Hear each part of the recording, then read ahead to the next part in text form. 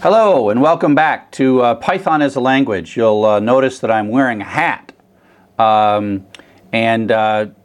of the story of the hat is that where I work here at the University of Michigan School of Information, my office is in this building called North Quad. And we call it quadwarts sometimes because it's sort of got a square. It sort of imitates an Oxford quad. And so it seemed to me to evoke notions of Harry Potter. And when we first moved into the building, I joked in one of my classes that we should have a sorting ceremony for all the students as they come into North Quad for the first time. And so that was cool, and I thought that I would belong in Gryffindor, like everyone wants to be in Gryffindor, right? They're the good guys. And my students told me that I couldn't be in Gryffindor, that I had to be in Slytherin. So you'll see me drinking tea throughout the course out of this teacup. It's my Slytherin teacup. I picked that up from Harry Potter World. I went down to Florida and visited Harry Potter World. And the reason that I was sorted by my students into Slytherin is also because I teach Python. And Python is like a snake. And so if you think about the people from Slytherin, they are capable of talking to snakes. And the class that we were doing the sorting was a Python class, and so it sort of made perfect sense that you would have to be in Slytherin if you were the Python teacher. And of course, your name is Charles Severance, and then that sounds kind of like Severus Snape, and so I just accepted that I'm in Slytherin, okay? So you all can be in Gryffindor, but I can't. I'm in Slytherin. So I'm the bad guy, or the good guy, depends on how you look at it, right? And so what I'm going to do now is I'm going to, bring you into Slytherin as well, because I'm going to teach you the Python language. Python is the language that we Pythonistas talk. It was invented about over 20 years ago by a fellow named Guido van Rossum, and away we go. Now, even though I'm using this whole snake Slytherin thing, it turns out that Python was not at all named for Harry Potter, because Python was invented, almost 2 decades before Harry Potter was created, and it wasn't for the snake. It was actually Monty Python's Flying Circus was the inspiration for Python, the name Python, and because Guido van Rossum really wanted to create a programming language that, while it was powerful underneath it in its very nature, was a very powerful language, he wanted it to be a language that was fun. And he wanted it to be a language that was approachable.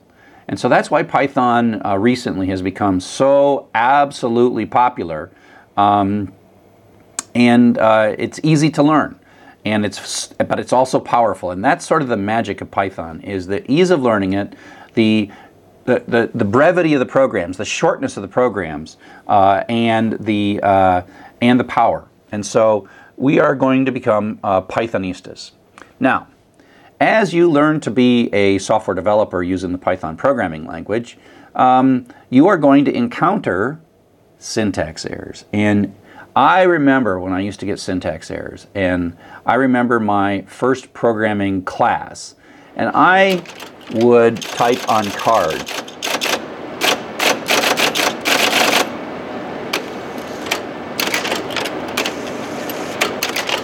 And I would upload those cards to the computer, and the computer would say, "You're not worthy."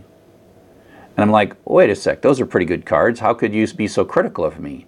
I'd say syntax error. And I really got sort of a really bad attitude that somehow this computer didn't like me, and that I would make cards, it would complain, and I would make changes to the cards, and it would still complain. And I'd make changes, and it would still complain. I'm like, how can I win in this situation?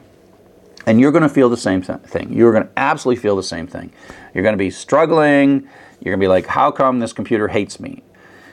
Let me assure you right now, the computer doesn't hate you. The computer actually loves you. It just is not very good at showing how it loves you, or telling you how or why it loves you. And so syntax errors are not so much Python telling you that you're bad or that you're an inadequate programmer or you should find something else to do.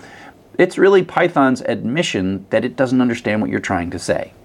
And so you got to get used to that. And it's frustrating, but you got to get used to the fact that syntax errors are your friend. Python is saying, hey, I got to line 7 and I was doing fine up to line 7, but boy, in line 7 there's some little thing. I don't know what the word else means in this context, or you didn't indent it, and so I'm kind of confused. What did you mean? Please, please, please help me. You know, and so it's so much easier for you to learn Python than it is for Python to figure out what you mean when you're writing code. So we have a number of different ways to sort of encode our instructions when we talk to Python. One is we just run Python interactively on our computer. Hopefully by now you've got it installed, and you just type Python at a command prompt. So either a Windows command prompt or a Linux command prompt or a Macintosh command prompt. And I got some examples of how to sort of get this all started, get Python installed, and away you go. Now you'll notice when you run the Python interpreter, the 3 chevron prompt, Python is asking you what next, right? This is you, it's saying, I want to talk to you, I want you to tell me some Python to do.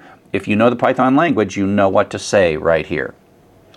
Now if you know Python, you can type these languages. You can say, oh, x equals 1, which really means go find a little piece of memory, label it x, and stick 1 in it. Print x is like, go find that thing where you labeled it x and bring me back that number and tell me what I stored in there. Now why you want to do this, that's a different question. These are very simple things. It's going to take you a while to get the big picture of why we're doing this. So just trust me that you want to learn these statements, and then later we will successfully turn those into a program. So x equals x plus 1, the third line there. X equals x plus 1 is not as it seems in math. It basically says, hey, go grab the old value of x, add 1 to it, and stick it back in x. That's what that means. So an equal sign really has kind of an arrow to it. And then we say, hey, go look up that x thing that we just did and print that out, and then we're going to say quit. So that's us talking to Python. Now, you can type just about any crazy stuff you want in here, and Python will be unhappy and talk to you. So what we're going to do next is we're going to start talking about the actual language of Python and what it is that we have to say to make Python happy when we're talking to it.